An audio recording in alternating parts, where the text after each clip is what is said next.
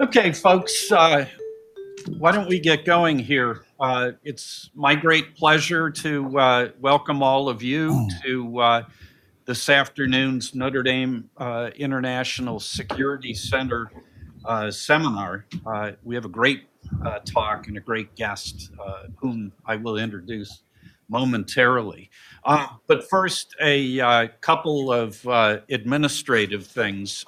First of all, I have a seating chart, and this is not to take the role or even to take retribution for any untoward comments you might make during the discussion. It's simply so I can recognize people by name. So I'll pass this around. Secondly, there are a number of people in the audience who I think are new to NDISC programming. So if you want to get on our mailing list, please put your name and your email on this list. And I promise you, we will only sell it for the highest bidder as part of our fundraising effort for NDISC. Finally, we have a number of people who have joined us virtually, and we want you to be a part of the discussion.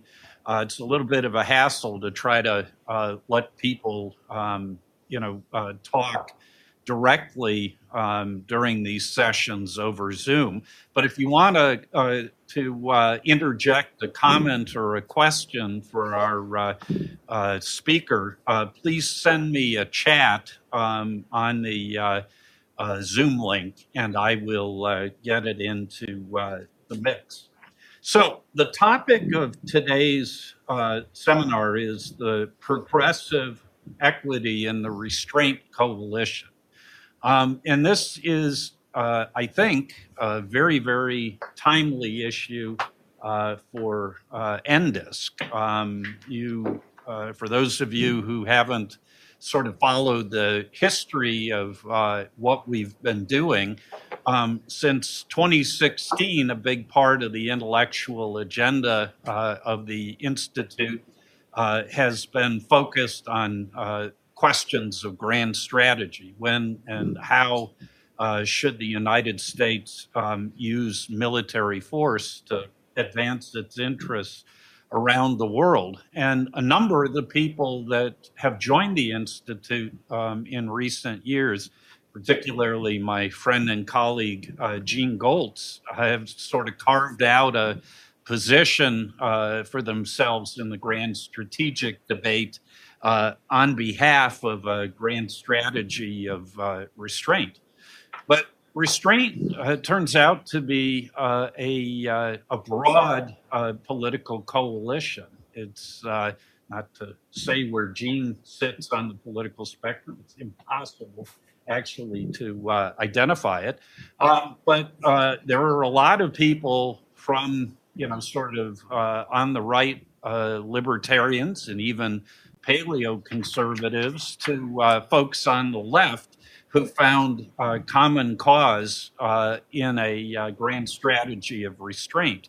And sort of the poster child of this was the establishment of the Quincy Institute for Responsible Statecraft in Washington, D.C. It's headed by Andy Bacevich, a retired professor at Boston University, a colleague of David and Atalia's many years ago when he was a Kroc Fellow. And the Quincy Institute, has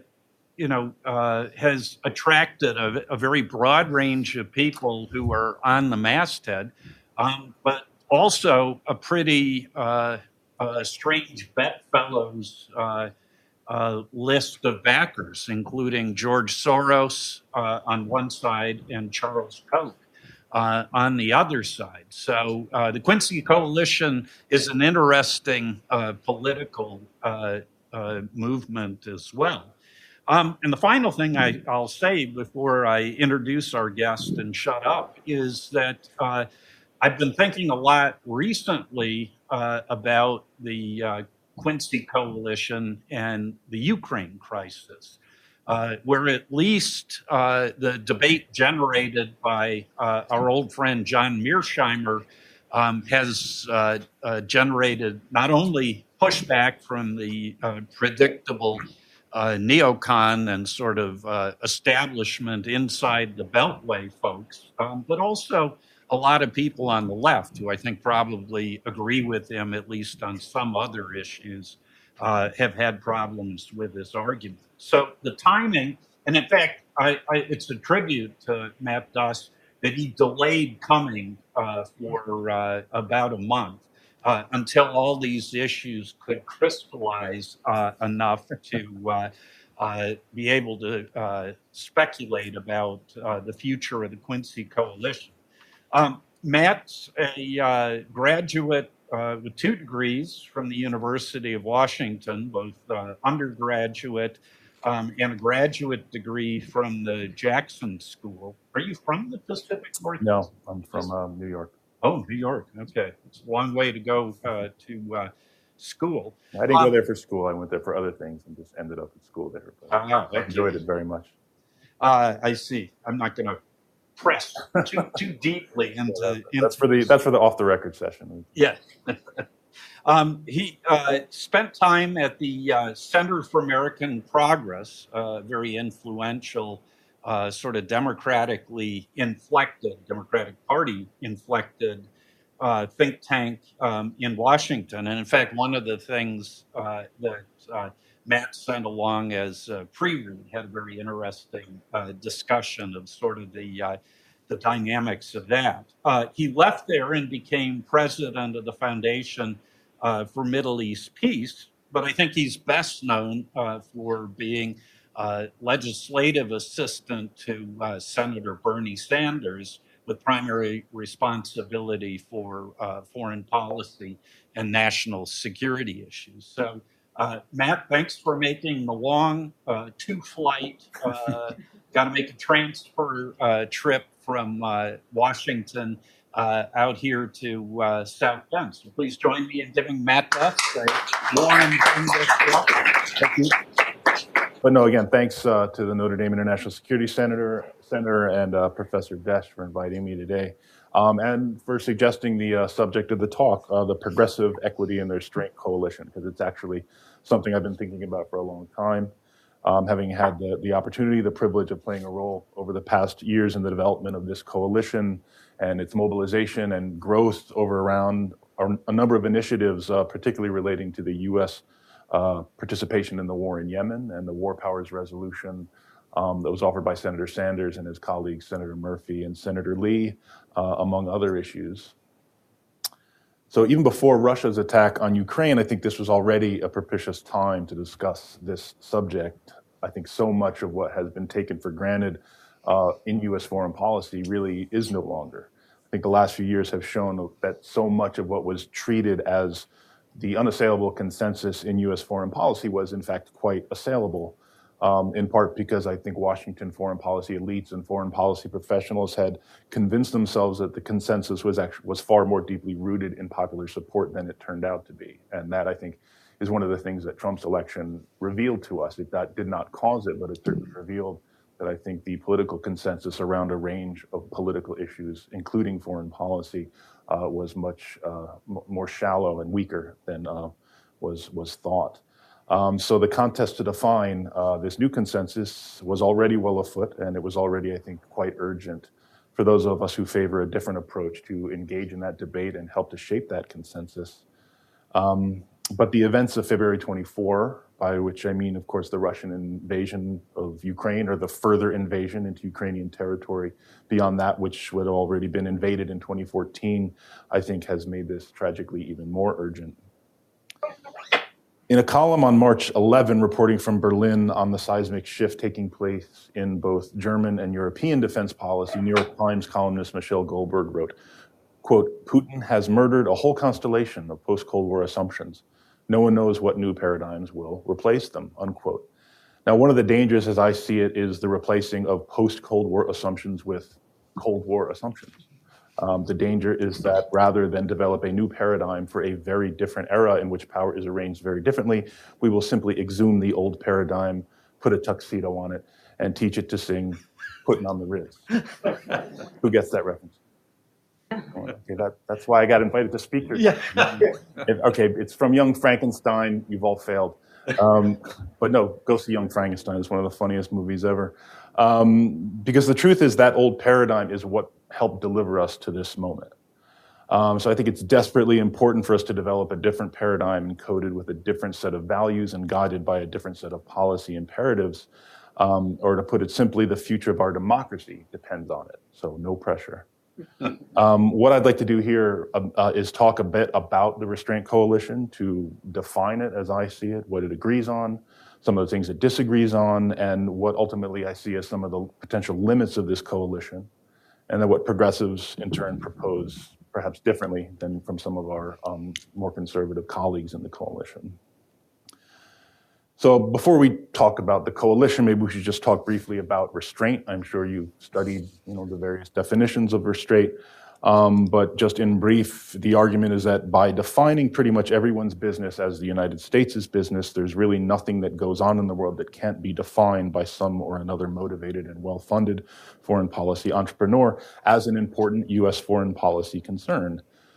Those of us who consider ourselves part of the Restraint Coalition or of the Restraint tendency believe we should stop this, and that we should define U.S. foreign policy interests more narrowly and be far more cautious about using the military as a tool for advancing those interests. I think one of the leading academic proponents of restraint is MIT's Barry Posen, who wrote a 2014 book helpfully titled Restraint. He defines the approach as such, quote, "The United States should invest its scarce military power in the maintenance of an ability to access the rest of the world and should reduce its regular military presence in the rest of the world." It's more complex than that, but I think that is one of the very good descriptions. We should do less, because in trying to do more, we've produced a lot of bad consequences, and it's also extremely expensive, blood, treasure, and in its politically corrosive effects on our own democracy. And I think that latter point is something that progressives, I think, feel very strongly about, particularly. So while Posen offers one of the more prominent academic explanations of restraint, I think we can find other examples of this developing approach even earlier. One I'll note here is a February 2013 foreign policy speech at the Heritage Foundation by Republican Senator Rand Paul of Kentucky, in which, after reviewing some of the previous decade's disastrous misadventures, he argued that, quote, "A more restrained foreign policy is the true conservative foreign policy, as it includes two basic tenets of true conservatism: respect for the Constitution and fiscal discipline." We can go back a few years earlier than that for an example of this impulse from the other side of the aisle.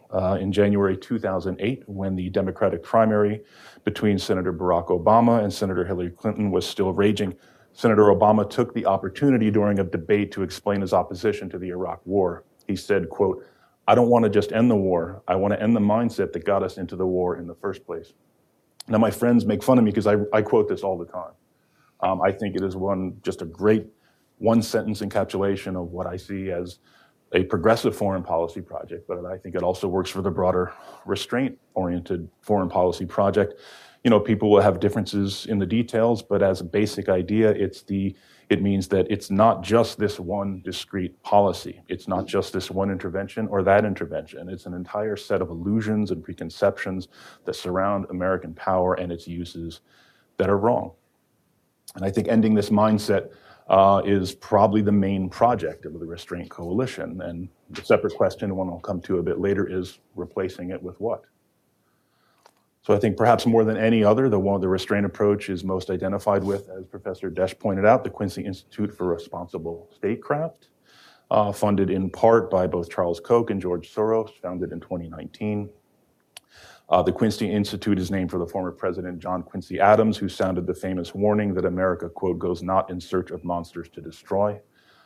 This speech he gave as Secretary of State in July 1821, often cited by restrainers as a kind of guiding light of American foreign, or their vision of American foreign policy.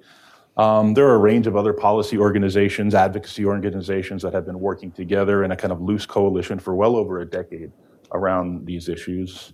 On the right, and I'll use the terms left and right very loosely, there are groups like Defense Priorities, Concerned Veterans for America, and Freedom Works.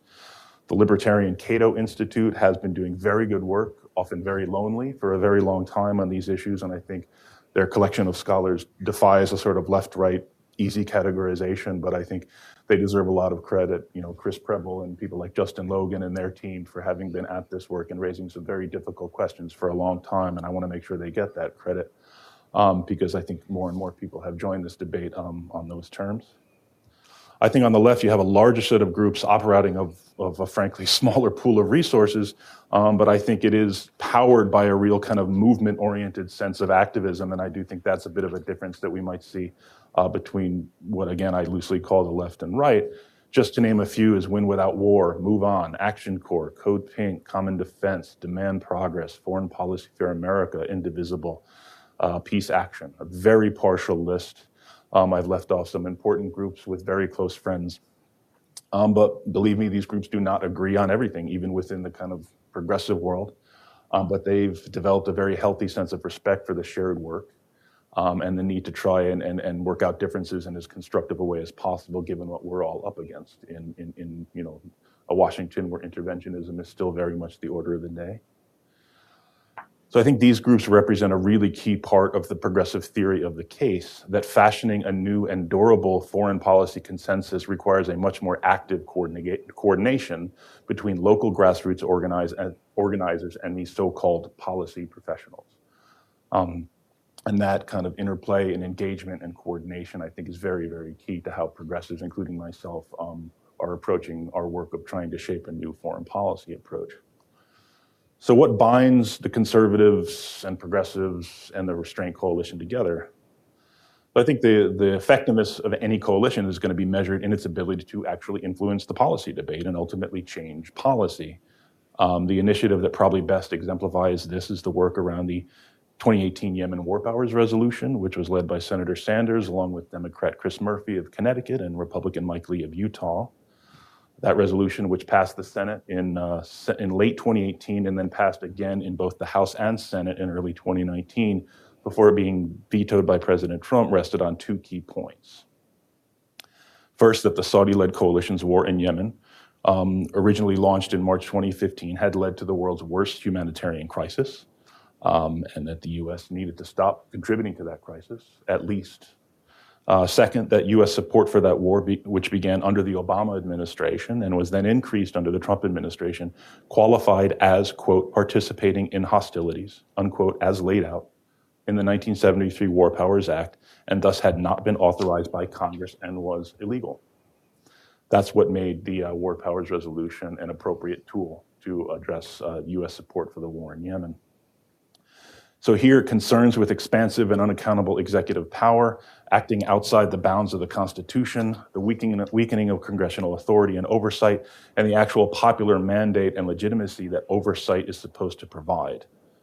A deepening humanitarian crisis created by U.S. partners armed with U.S. weapons, acting with U.S. support. These are the shared concerns that help mobilize the transpartisan coalition behind the Yemen War Powers Resolution. In more general terms, I think what binds the Restraint Coalition together in the first instance is a suspicion and critique of the existing foreign policy establishment. The sense that Washington has gotten far too comfortable using the tools of violence with far too little consideration of the consequences of that violence, or of the framers' intention to constrain its use by requiring popular consent. In Washington, there's a way you're supposed to talk about foreign policy. There are certain presuppositions about American primacy, about American power, American intentions, and American leadership that often just go unquestioned. What binds this coalition is the shared understanding that those presuppositions should be challenged because policy approaches based on them have undermined U.S. and global security rather than advanced security.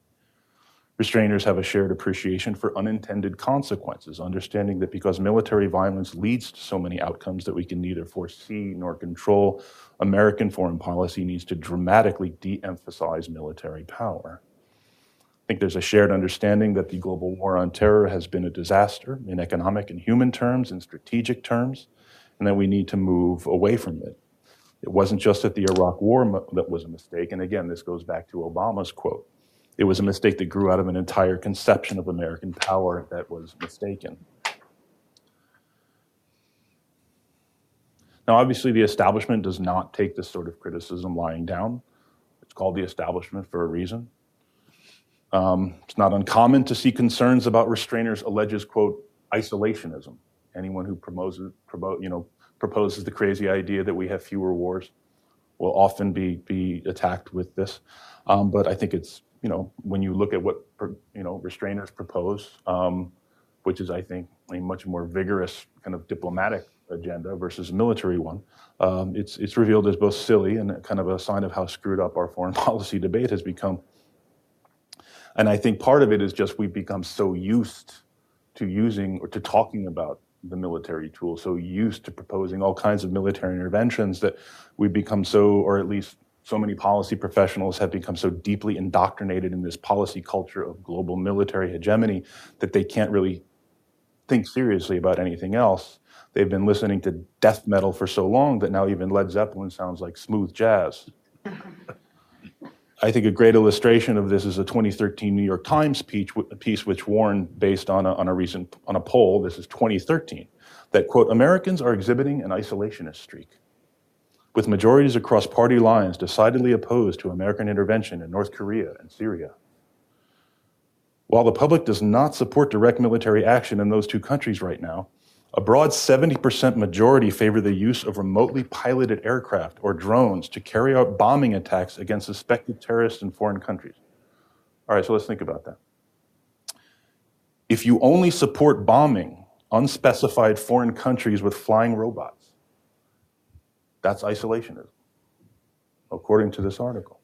Further illustrating the crazy isolationist fever infecting the American people, the New York Times quoted poll respondent Pat Bates of Missouri, who said she would, quote, hate to see us trot into yet another country and try to fix things when we're not quite sure what we're doing. That's madness. I mean, who could imagine such craziness? I mean, of course we should just run into countries when we're not sure what we're doing.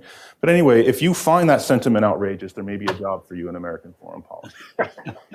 To the extent that the American public's so-called isolationist streak, I would call it, I think, a renewed appreciation for restraint. But to the extent that new sense is a reaction to the war on terror's aggressive and expansive interventionism, I think it probably deserves to be listed among the war on terror's few positive achievements. I think the challenge for restrainers now is how to encode that sense of restraint into a new and durable foreign policy consensus. So what are the limits of the Restraint Coalition? What are the limits of this partnership? I think looking at some of the debates around the U.S. response to Russia's invasion of Ukraine, we can already see some of the strains here. I'm not going to talk about Mearsheimer, but I think we definitely can get to that in the discussion because I do think it's interesting. In my view, I think, interestingly, the Biden team is actually handling Ukraine fairly well. This is, in my view, not the team or the president. Well, the president up until a few days ago. That gaffe aside, and I think that was very unfortunate, but I do think the team is handling this pretty well. It's not true in many other areas of foreign policy, but a responsible, progressive position on Ukraine, I think, is more or less what Biden has been doing. He's been clear about the limits of U.S. involvement, communicated those limits clearly to Vladimir Putin. He's also put the United States and its allies squarely behind a democratic country defending itself, and defined the U.S. interests in doing so. I think some of our conservative colleagues might take a much narrower view of the U.S. interests here, asking what does it really matter to our security if Russia takes Ukraine? Isn't that just the way of great powers throughout history? My own view, a progressive vision of foreign policy seeks to create a genuinely rules-based international order, understanding that is an enormous task, but it's something worth trying. But I would distinguish that actual rules-based order from what people in Washington mean when they say rules-based international order, because my view on the rules-based international order is something like Gandhi's response when he was asked what he thought about Western civilization. I think it would be a good idea. This is something you hear a lot. It's one of the rules-based international order. People love talking about it in Washington, but part of actually defining and defending such an order requires acknowledging that the United States has done quite a lot to undermine that order. That's not to say we're uniquely bad. The United States is not uniquely bad, but the United States is uniquely powerful and influential. And when we decide that rules against torture don't apply to us and our friends, that rules against invading and occupying other countries don't apply to us and our friends, that rules against assassination don't apply to us and our friends, that our people can commit alleged war crimes with impunity while others must face international justice, this completely discredits the idea of a rules-based order. Just for example, last August, there was a US strike in Kabul, Afghanistan, killed 10 people, including 7 children. The US military initially claimed that this was, quote, a righteous strike, but was forced to admit otherwise only after being confronted with volumes of evidence that it could not deny. And it should be obvious the US would have continued to deny this if it could have. An investigation afterward found that while the deaths were tragic, the correct process was followed. The appropriate lawyers had signed off with the appropriate legal opinions, and therefore no one would be punished. And that's just not satisfactory. If you're telling me that the system worked when the system shredded 7 children, I don't accept that. I mean, there's been a lot of talk recently about an investigation into Russian war crimes in Ukraine, and I think this is a good idea. But it's worth noting how little credibility the United States actually has to call for such an investigation, given that we have stridently opposed any such investigations into our own actions, whether in Iraq or Afghanistan, or our close partners' actions, whether it's Saudi Arabia and Yemen, whether it's the UAE in Yemen, whether it's Israel in the Palestinian territories. So I think one of the main ways that the United States showed Putin and other war criminals around the world that they can get away with it is by letting our war criminals get away with it. I'm not equating what the US did in Iraq and Afghanistan with what Putin is doing in Ukraine, but I think if we're serious about an investigation into Russian war crimes, as we must be, then one of the best things we can do is cooperate with similar investigations into our own alleged war crimes. So I think another area of some disagreement or tension within the coalition has to do with the, where we put human rights on the agenda. In the same 1821 speech in which Quincy warned Americans not to go abroad in search of monster to destroy, he proclaimed that the United States was, quote, the well-wisher to the freedom and independence of all, but the champion and vindicator only of her own. Now, I like the first part about not seeking monsters, but that second part there is not enough for me. I'm not satisfied to just stand over here and kind of shake my pom-pom for freedom without, trying to do something for it. I think the first and best thing Americans can do for the cause of human freedom and democracy is to defend those values here at home. But we do have considerable tools and influence with which we can support these values around the world. The question is, what are those tools and how realistic is that, and where and how do we use those tools? I think from a progressive perspective, contrary to what some of our more hawkish critics claim, can I steal this one? It's yours. We've already taken it out of your honorarium. It was worth it. This is the best water. A genuine reckoning with the post 9/11 period won't spur a U.S. withdrawal from the world, but a deeper engagement with it. I think the main challenges of today, the coronavirus pandemic, climate change, among them are shared. And the U.S. needs to commit to a sustained and genuine multilateral approach to meet these challenges, rather than continuing to unilaterally abrogate and undermine the norms and conventions that we ourselves helped to establish. I think unfortunately the skepticism on the part of a lot of people that, very reasonably arose in the wake of the Iraq War and the war on terror is often accompanied by, I think, a reflexive suspicion that any supports for human rights is simply a fig leaf for imperialism or domination. And again, these are not baseless concerns. George W. Bush declared his freedom agenda only after his other justifications for the Iraq War had fallen apart. The Trump administration justified its economic strangulation of Iran and Venezuela with unconvincing appeals to human rights in those countries. And even the Biden administration, which loves to make statements about how, quote, human rights is back on the agenda, has done very little to demonstrate that that is in fact the case.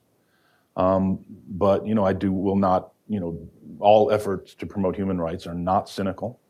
And I think it's worth thinking about what people in a lot of these regions around the world, like the Middle East and elsewhere, have made clear. I mean, the people of Ukraine are making clear what they want. So again, I think it's worth thinking through how we can support those efforts.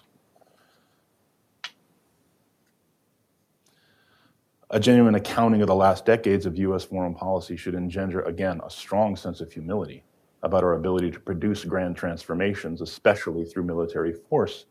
We have neither the ability nor the right to change other countries' governments, let alone transform their societies, but we can embrace an ethic of solidarity and use our considerable diplomatic and economic power to defend the rights and freedom of people in other countries who are working for positive change themselves. To effectively advance the principles of free and accountable government abroad, however, the United States, again, has to practice them at home. And I think this gets to another key area of tension is democracy reform here in the United States. Even as we survey some of the dangers around the globe, I think today many would acknowledge, I would, that the greatest threat to the United States comes not from any terrorist group or any great power, nor from a pandemic, but from our own political dysfunction. I think Donald Trump's presidency was both a product and an accelerant of that dysfunction, but it was not its cause. The environment for Trump's political rise and the movement he led and continues to lead was prepared over decades of xenophobic, messianic Washington warmongering, and I think the roots of this movement obviously go back even farther into centuries of American white supremacist politics. What progressives bring, I think, is a recognition that in order to have an actually effective foreign policy, we need to fashion a new and durable political consensus, a new shared understanding of what the American political project actually is. And to do that, we need to address some of the deep and enduring problems in our society. Part of this is the understanding the racial and economic inequality here and militarism abroad are mutually reinforcing. I think the 2020 protests in the wake of George Floyd's murder and the crazily militarized police response should have made that abundantly clear if it wasn't already. The January 6th attack on the US Capitol should have made that clear. So, one of the tensions within the coalition has to do with our understanding of the enduring legacy of racism in American democracy and the necessary steps to address it. Democracy reform may not at first seem like a foreign policy issue per se, but again, building a genuine new small d democratic consensus on foreign policy requires an actual democratic process. And I think right now in this country, we continue to come up short. As you may know, the Senate failed to pass two major pieces of legislation on this, the For the People Act, which passed as H.R. 1 in the House, which would have curbed voter suppression, making it easier for all Americans to register and vote and cast a ballot. It would have outlawed partisan gerrymandering of congressional districts. It would overhaul our campaign finance laws and combat corruption. I mean, our campaign finance system is just corruption by another name. It's just one of these things that everyone agrees in Washington that we're not going to call corruption, but it is pretty much straightforward bribery. Unfortunately, this bill and these efforts have stalled for the moment. And there was a whole lot of money behind the effort to stall them. Including some of the friends like Charles Koch, who funds some otherwise very good foreign policy projects that I have and will continue to work with. But I think it's worth noting some of the efforts that they're supporting. This network spent tens of millions backing many of the senators who are opposed to these voting reforms. And again, I don't mean to be disrespectful to my hosts at all. I'm very happy to be here, but I think I would not be fully and responsibly addressing the subject of this talk if I didn't note this particular tension, because it does point to a pretty important and consequential disagreement within the Restraint Coalition around pretty foundational values of democracy and pluralism. I think this is a good segue into the next area of tension, combating oligarchy, corruption, and inequality. I think as the U.S. and our allies have ramped up sanctions on Putin and his government, a lot of attention has been paid to the, quote, oligarchs, a crew of extremely wealthy individuals with close connections to Putin himself, who basically help Putin manage the enormous wealth that he has extracted from the Russian people and hidden in various places around the world.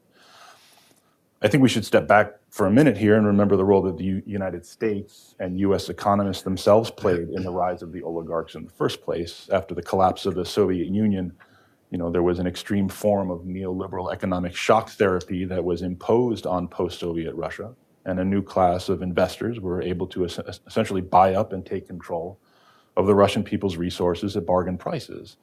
These became the oligarchs.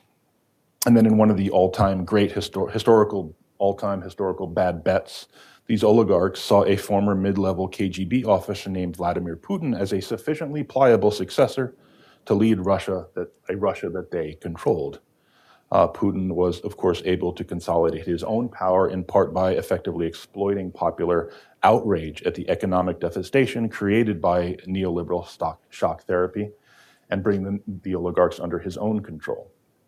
And we should also note that it wasn't the first time the US ran this scam on a country, and it wasn't the first time that it produced authoritarian outcomes. But if we only go after the Russian oligarchs, I think we will have failed. I think we need to think about actors here in the US, the lawyers, lobbyists, and consultants, and elsewhere, like the UK, which is another destination for some of this ill-gotten wealth. These are the folks who are making lots of money themselves by helping kleptocrats and oligarchs stash and launder their money. And US laws continue to help all of these folks, whether they're from Russia, from the US, or other parts of the global South, helps them hide and launder their wealth in places like Delaware, Nevada, South Dakota, or in real estate in New York, Miami, and other places. We have oligarchs of our own in this country, and people who use their enormous wealth which was often gained by rigging the system in their favor to exert continuing influence over our political system. And if we're serious about defending democracy, I think, in the US or around the world, the concentration of economic and political power by a privileged few is a problem we have to think about. We have to confront a system that produces oligarchs and sustains and protects their undemocratic control over our economic and political life. Finally, a big source of tension, climate change.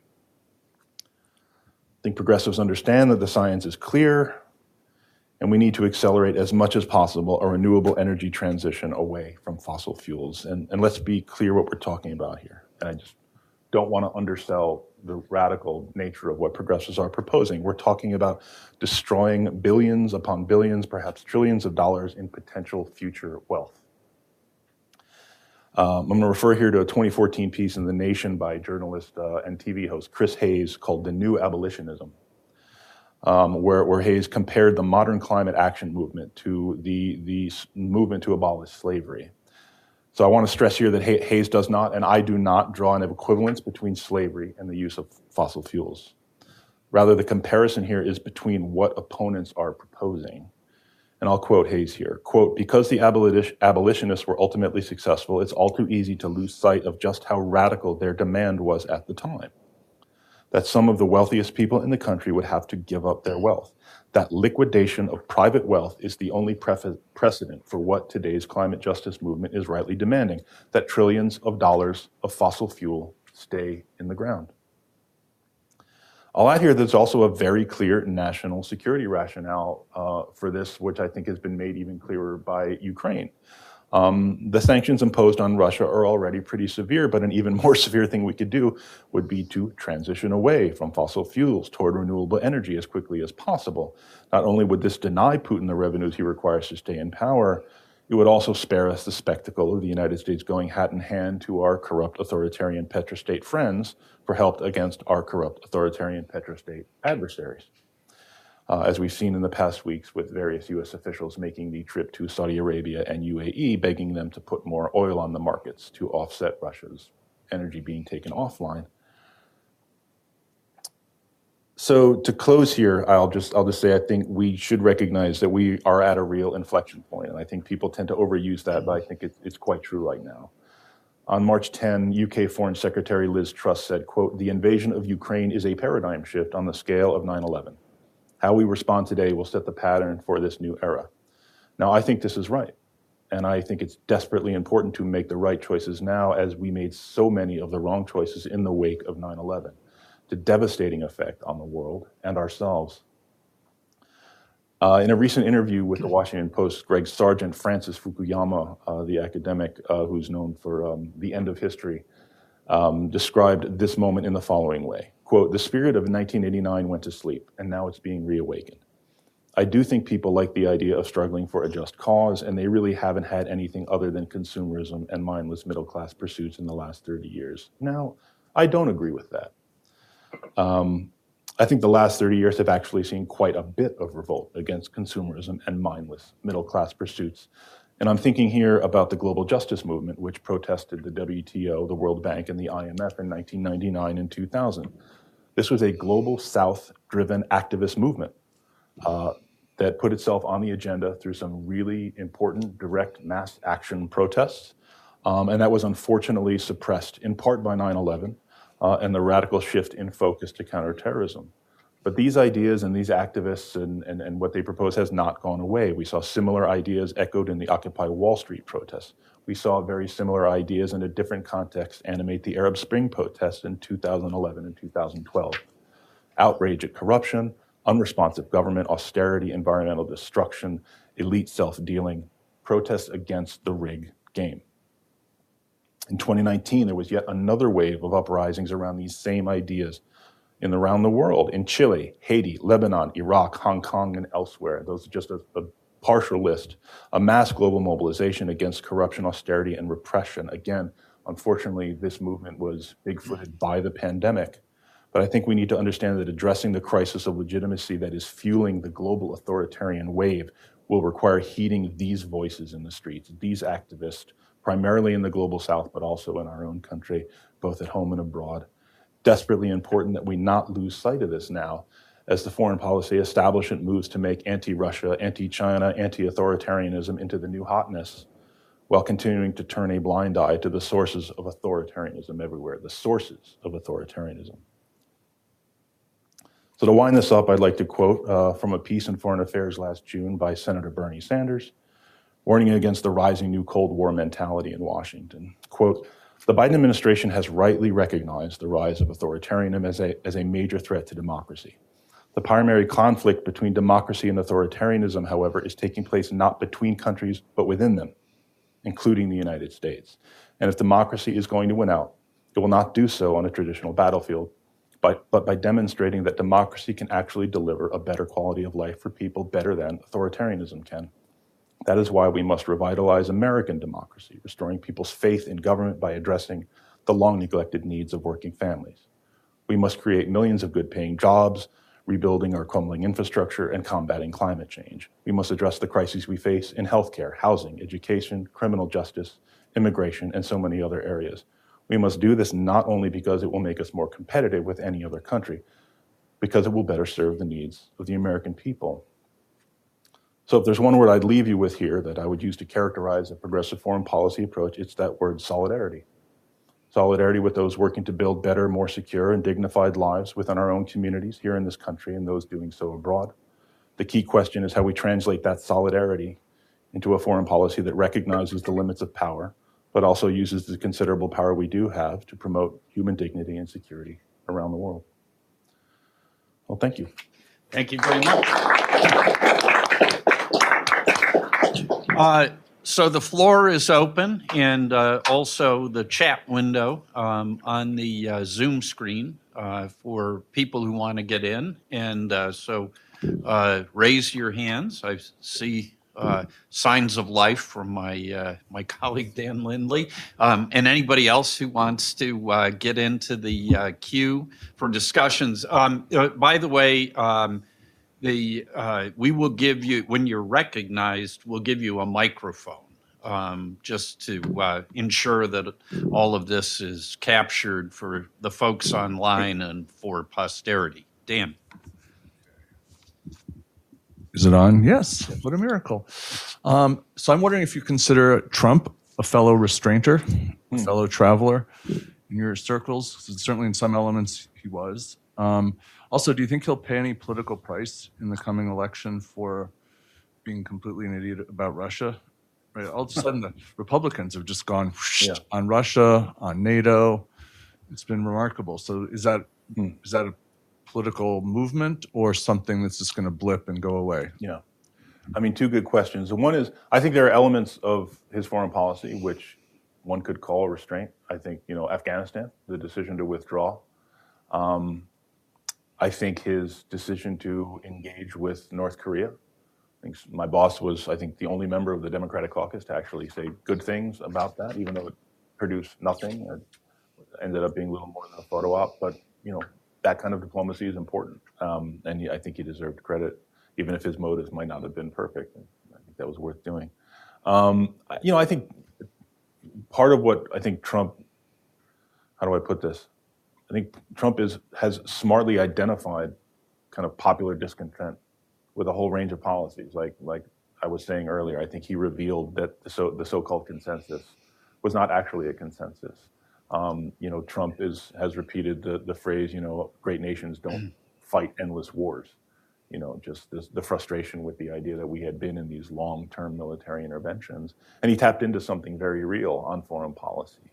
I don't know that it was bound together by any real theory of restraint, but I think you can definitely identify things that he did that are consistent with restraint. So if that answered that question. In other areas, he was quite militarist and unilateralist. I mean, I think to name one of many examples, the assassination of Qasem Soleimani, which brought us as close to a war with Iran as I think we've probably ever been.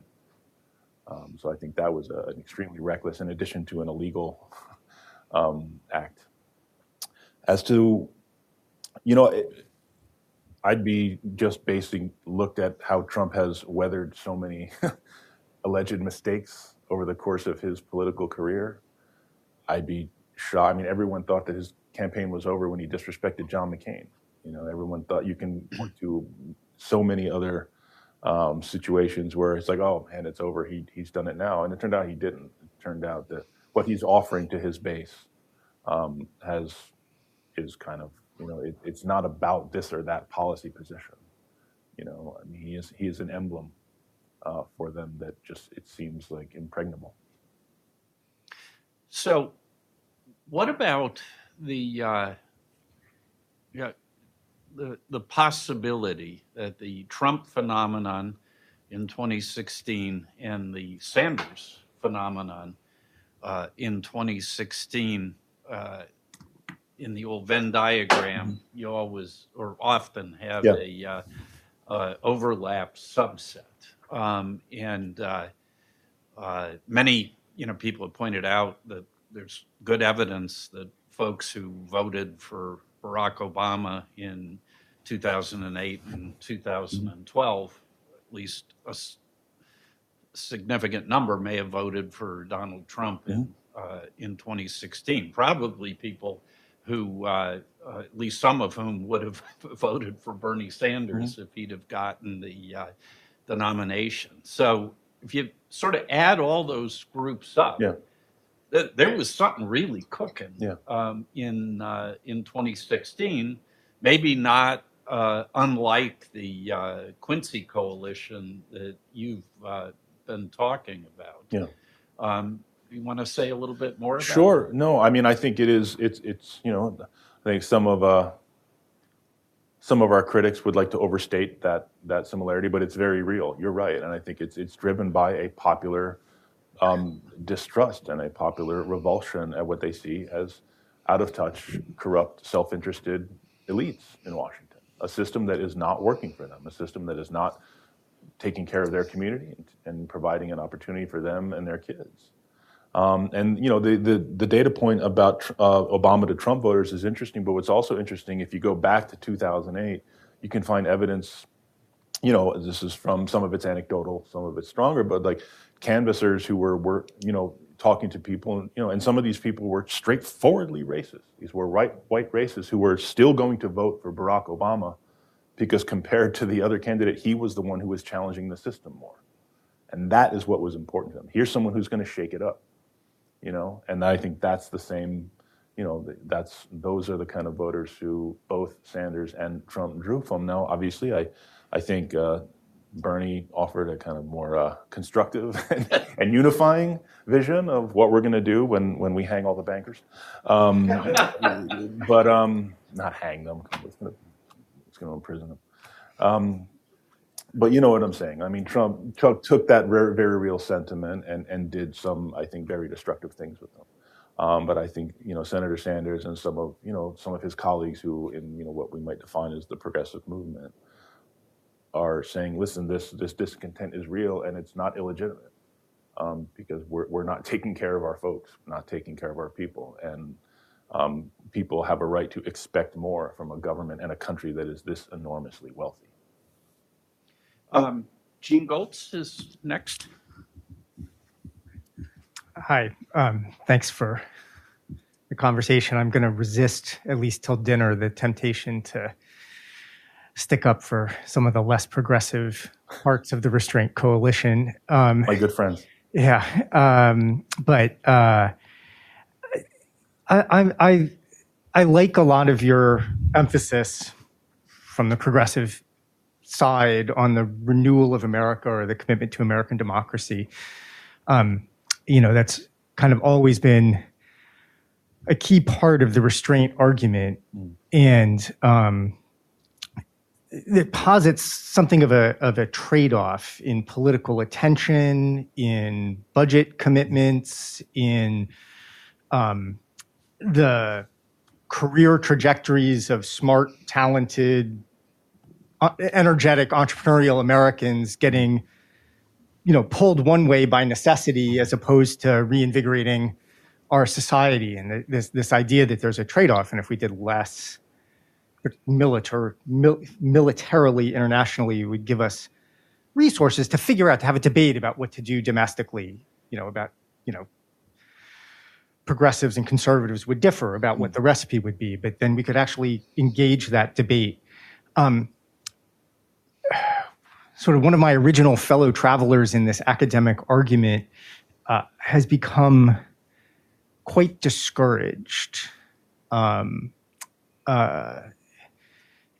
doesn't, I guess, by the dysfunction in contemporary American politics. So the idea that if we did less internationally, we could turn attention to actually addressing some things in the United States is one of the core attractions of restraint. But if you're not going to get that because the American political system is, whatever the cause, the diagnosis, the disease is broken. Like, we can't face debt issues, concentration of wealth issues that you raise, race issues. Like, is it plausible to imagine a constructive national debate and policy solutions to these things that would, from it's the John Quincy Adams Society coffee mug that I have here, right? That would go back to the other part of the JQA speech about America as a beacon for a well-functioning republic, right? So I don't know, what are imagine we win on Yemen and Syria and Iraq and whatever else that you think, North Korea, How does that translate into not consensus, but a positive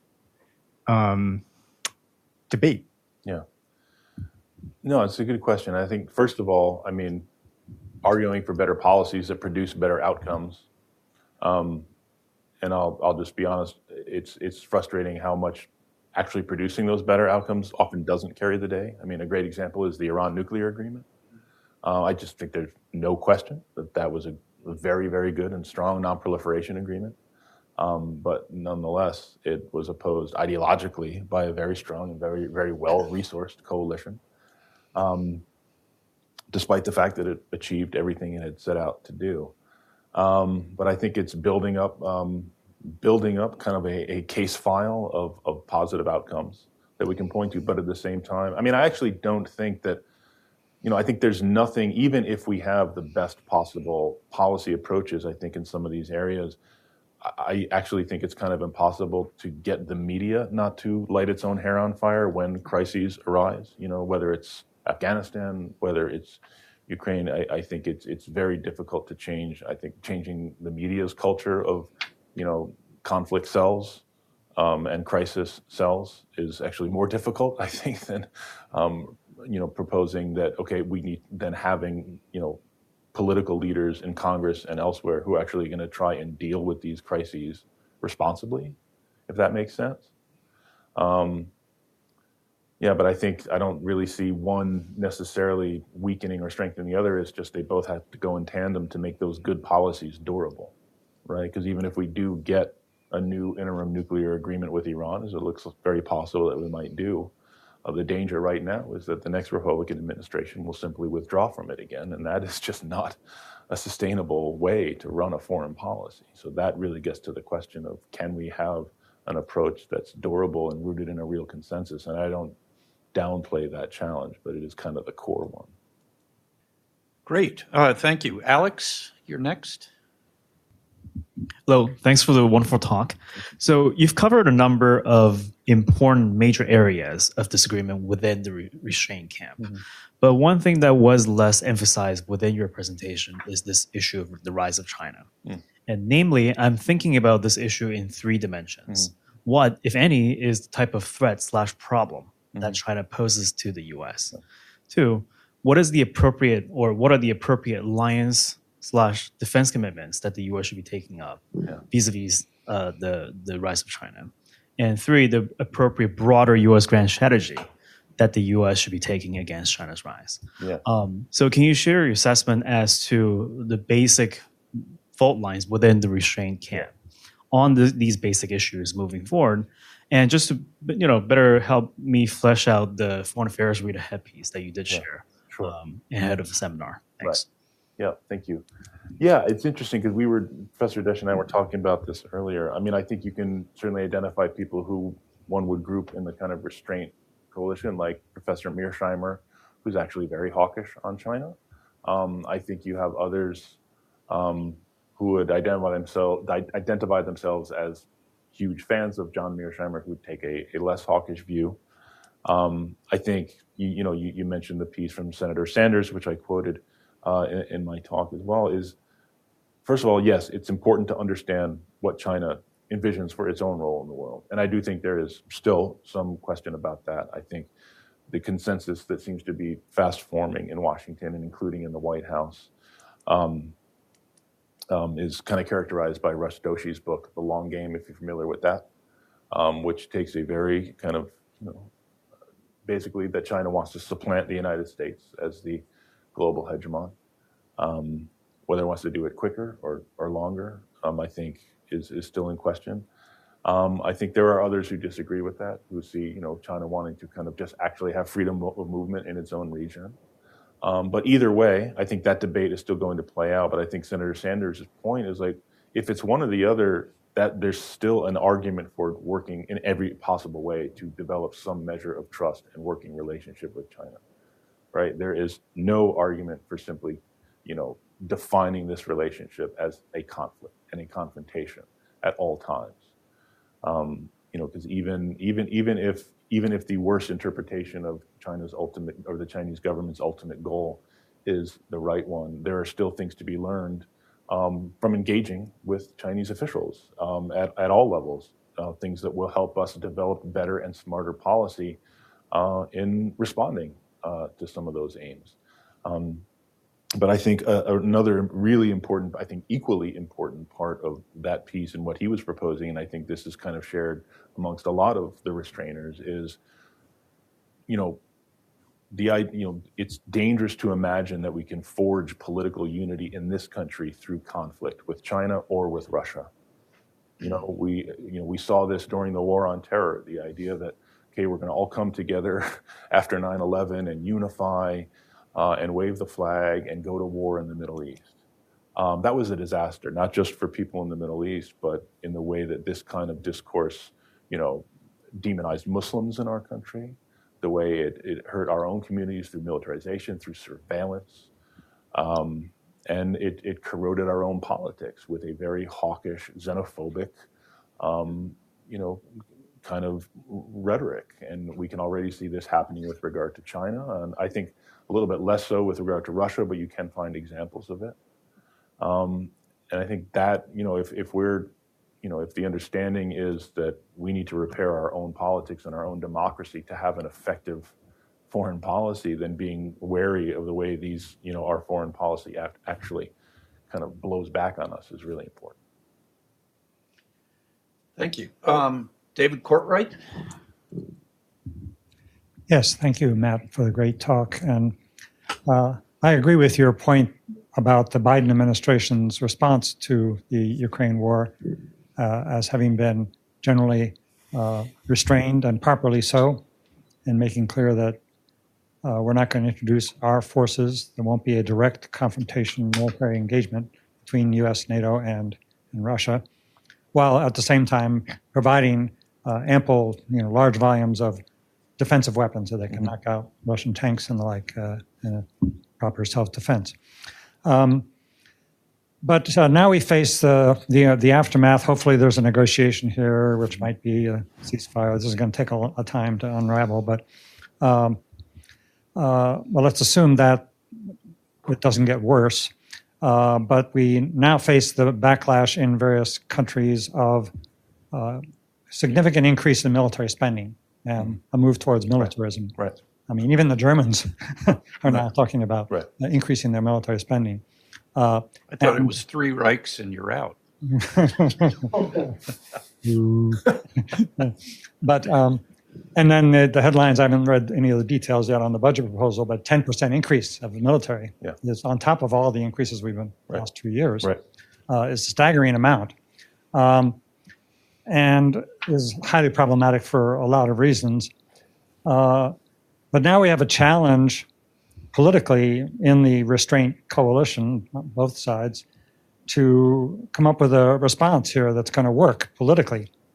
Because it's easy to understand the fears that many have of Putinism, properly so, and especially if you're living in Poland or the Baltics. Who knows where this madman may turn next, and you're right in the potential target zone. So they need help to defend themselves, et cetera, and that argument will underlie and build support for this huge increase in militarism. And I can think of lots of arguments why it's not going to help them and why it would be actually counterproductive and would have a lot of negative effects. But can you help us out with, what's the political argument you were saying at lunch, which I agree with? Yeah. The argument has to be on questions of principle. What is the best security? Yeah. So, we should defend people who are threatened by Putin. But what's the best way to do that without spending another 150 billion more on top of our already large military spending? Yeah. Well, I mean, honestly, I think the best response to this idea that we need to spend more money to counter the Russian military threat is this Russian military that we've been watching for the past month. I'm not kidding. I mean, the kind of military-industrial complex will always obviously seize on any reason to increase the defense budget. There are more than enough think tanks and fellows and pundits who are and again, this is the kind of culture that I talked about in my talk.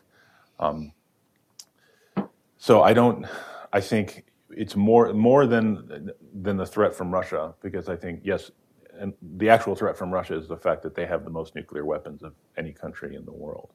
That's not something we're going to necessarily deal with through increasing our military budget. But I think the excitement around the fact that Europe is, quote unquote, taking its own defense seriously now is very concerning. And again, this is, I've been in meetings with a number of colleagues from Germany and Europe who've come over, and very serious defense analysts and people who are now, I mean, you can feel like the room buzzing with energy, because now we're all agreeing to get serious about defense by spending more money on the military. Now, a lot of good friends of ours in the Restraint Coalition have written things about Europe's strategic autonomy. I think that's an interesting debate too. What does this mean if they develop more capabilities on their own? Shouldn't that mean that the United States is then able to do less? I think that's a pretty easy argument to make. I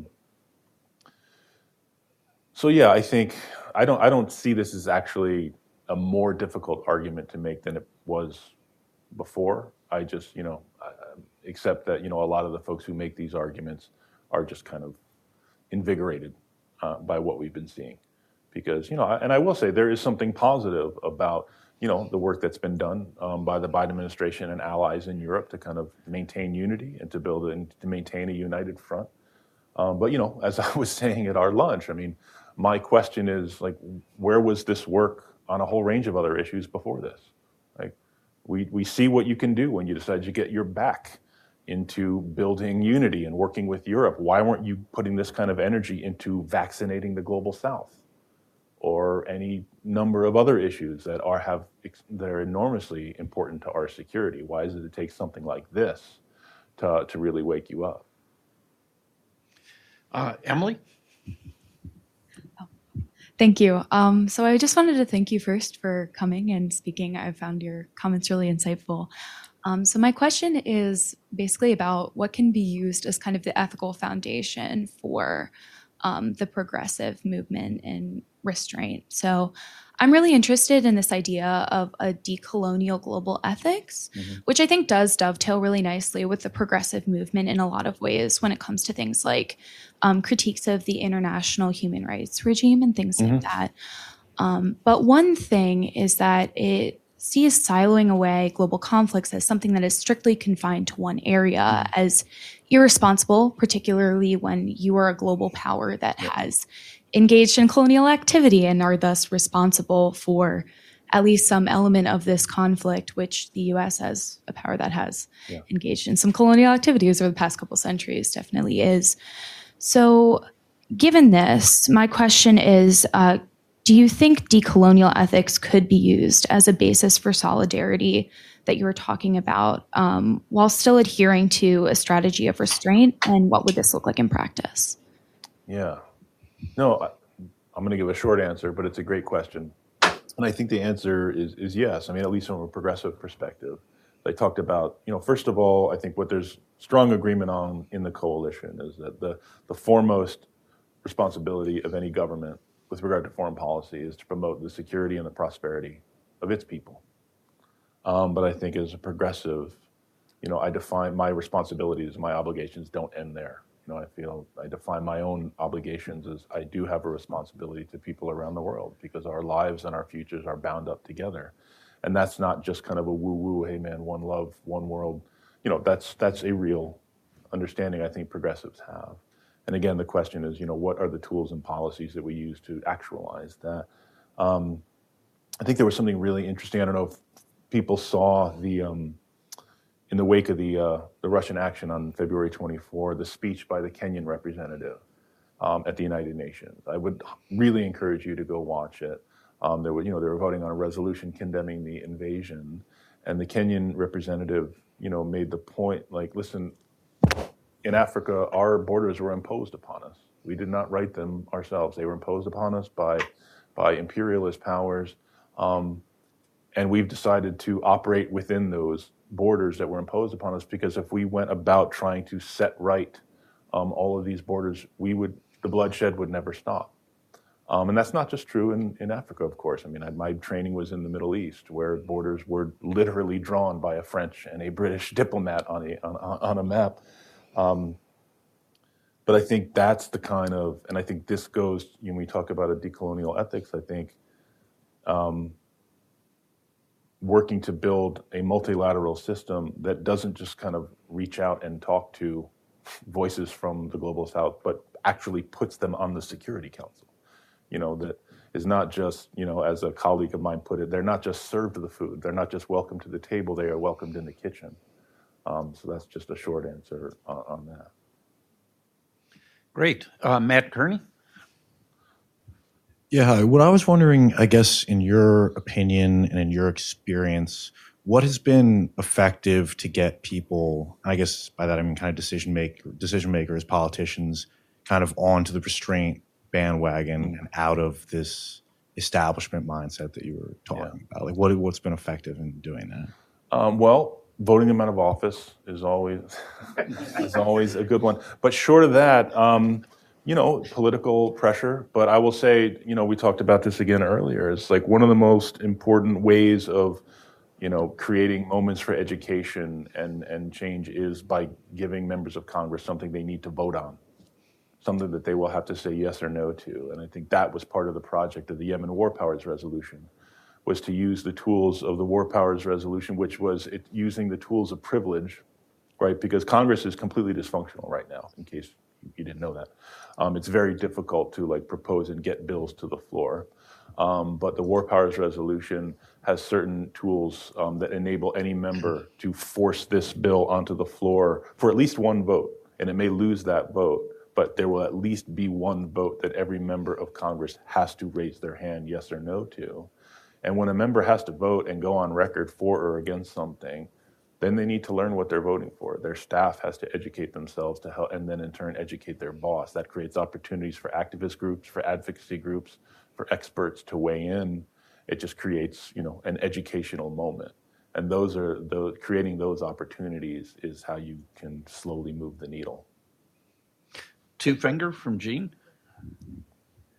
Yeah, so I think that's an excellent point, right? There are lots of streetcars that come by of opportunities and you got to have some people who grab each streetcar and work. You need a bench of people who have the energy and the work you have to have more people because the establishment has lots of people that are going to be educating on every issue. But so that's the question. The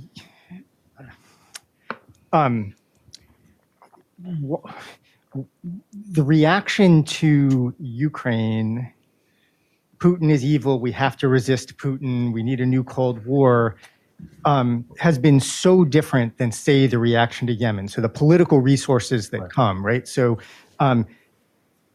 the Yemen War Powers Resolution lost at the veto level, but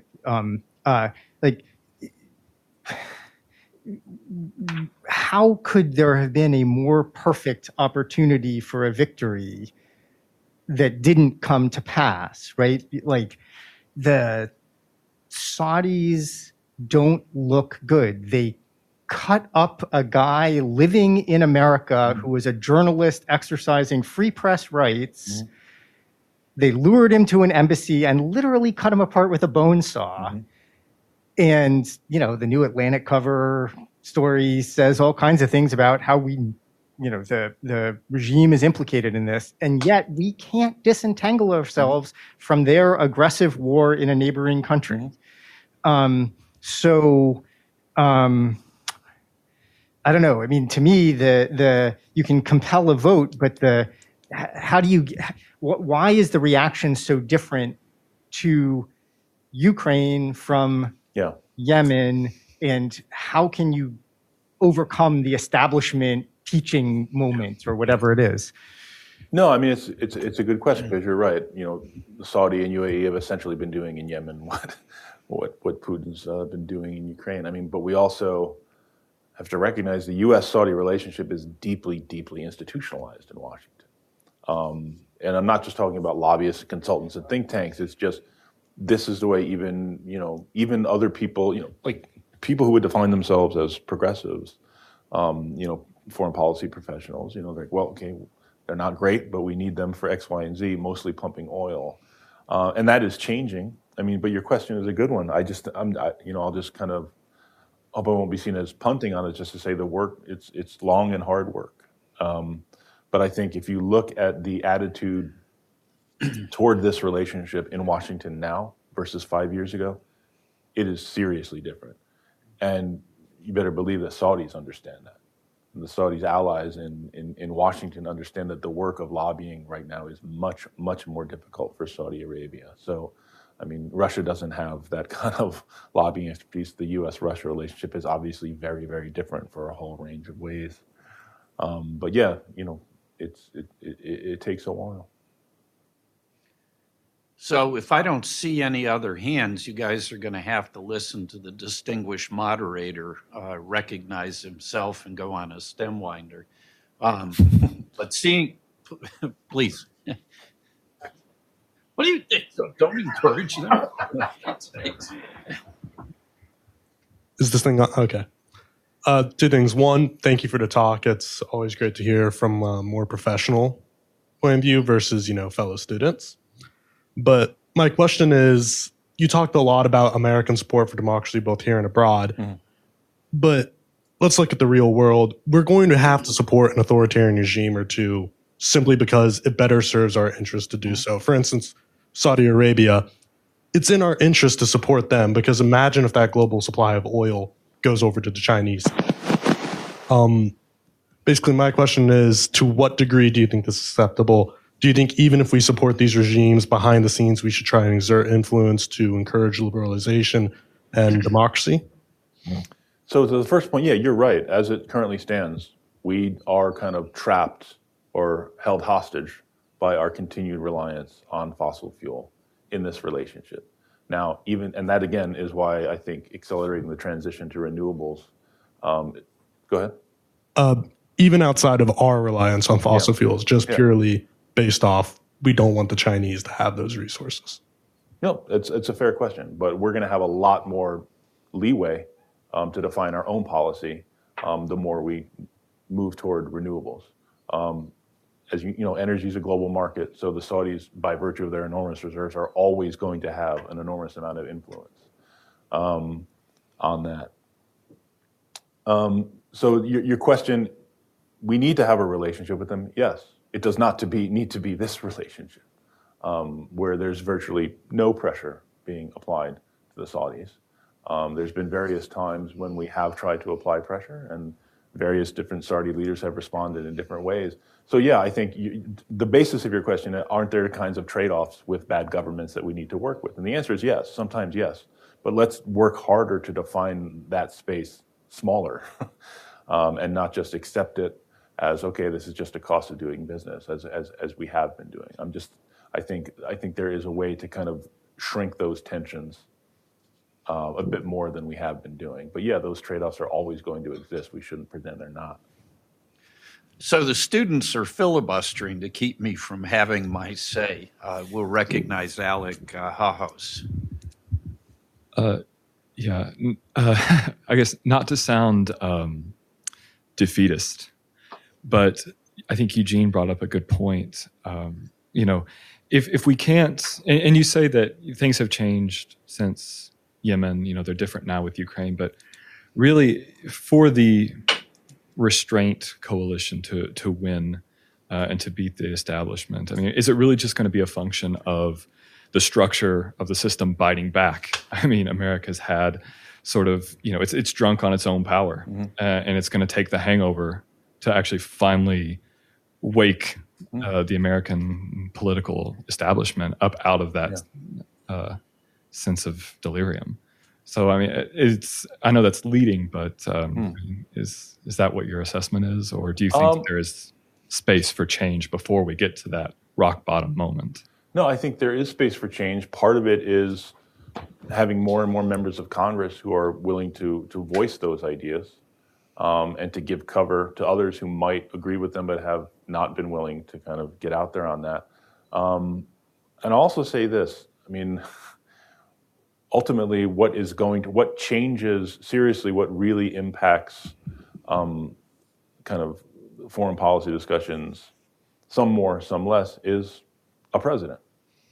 If we can conceive of having a president that considered herself or himself, or at least considered the restraint if they didn't consider themselves a restrainer, then at least consider the restrainers a much more important part of the coalition that elected them, and brought some of those people into their administration. That is something that seriously changes the overall foreign policy debate in Washington. We don't have that now, unfortunately. We've got a few good folks, not nearly enough. I mean, there's good folks, but they don't share these ideas as much. But I think continuing to build the presence of these ideas in Washington such that these are the kinds of people that get attached to presidential campaigns and get appointments in future administrations and then come back out into Washington and kind of continue to carry the flag for these ideas is really how you do the work of changing the debate. So one of the other fault lines, I think, in the coalition that you didn't touch on, and I hesitate to raise fault lines because I'm all about building momentum, but sort of intellectual candor compels me to raise this. We realists tend to have a tragic view both of human nature and of politics. So you see it, for example, in the Mearsheimer position on the Ukraine, but you see it on a lot of other things as well. You know, I did spend a lot of time in Russia in the 90s. I saw a lot of the turbulence of the Yeltsin period. I knew a lot of, you know, people who were involved in it, both, you know, foreigners who were there and Russians who were part of the reform process. And there were certainly a lot of crooks and gangsters who were trying to make a lot of money. Yeah. But there were also, I think, a lot of well-intentioned people who, you know, thought that democratization, liberalization of the economy, and things like that were morally praiseworthy. The problem wasn't, I think, that we went in there thinking we were going to screw this country over. I mean, there were probably some people who thought that, but just, you know, a lot of people who, you know, their good intentions paved the road to hell with Russia.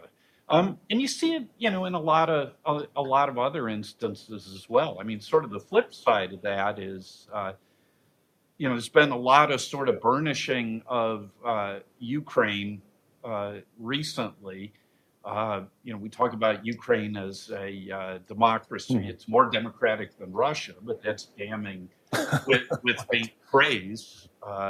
You know, President Zelensky, in my view, has risen to the occasion, but he really was a political failure in terms of his agenda when he was elected in April 2019, in terms of resolving some of the big problems in that country.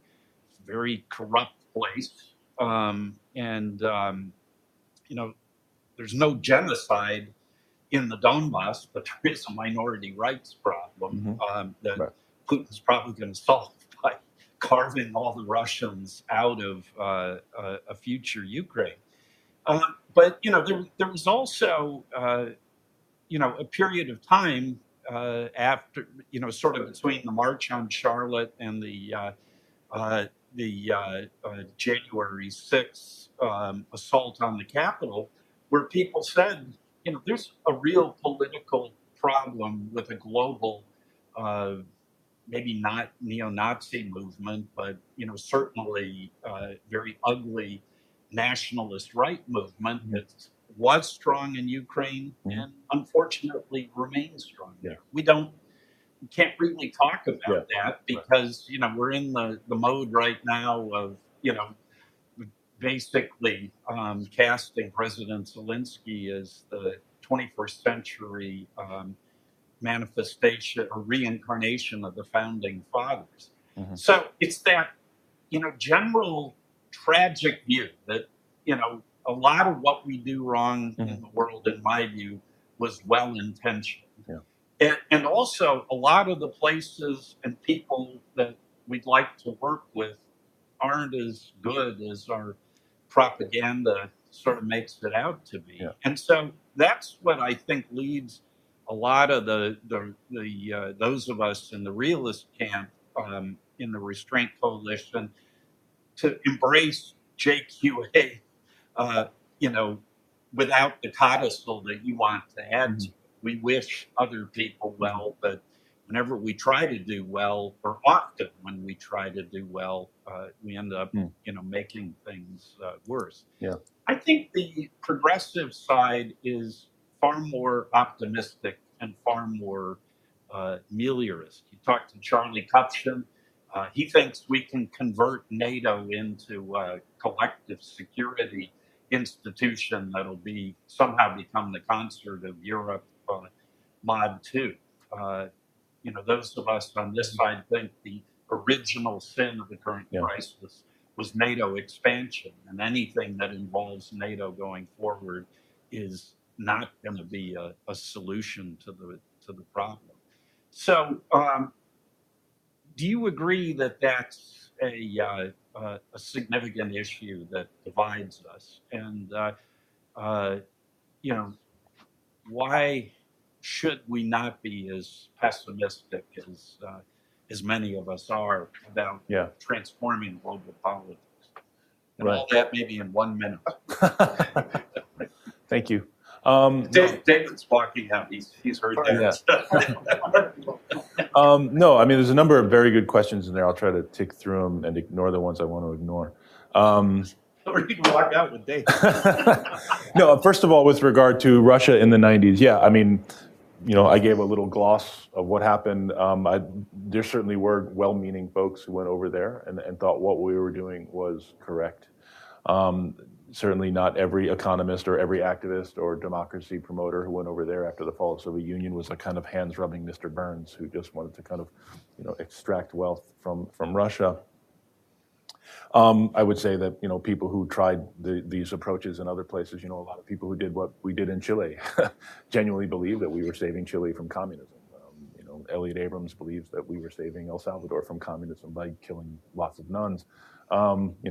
So yes, people can do horrible things with what they believe are the best of intentions. Your point about Ukraine is also very important too. Ukraine, it's a relatively less smaller corruption problem, but it certainly has its own corruption, has its own oligarchs. Because that same model was sort of imposed on Ukraine, just as it was on Russia. So yeah, I do think it's important not to.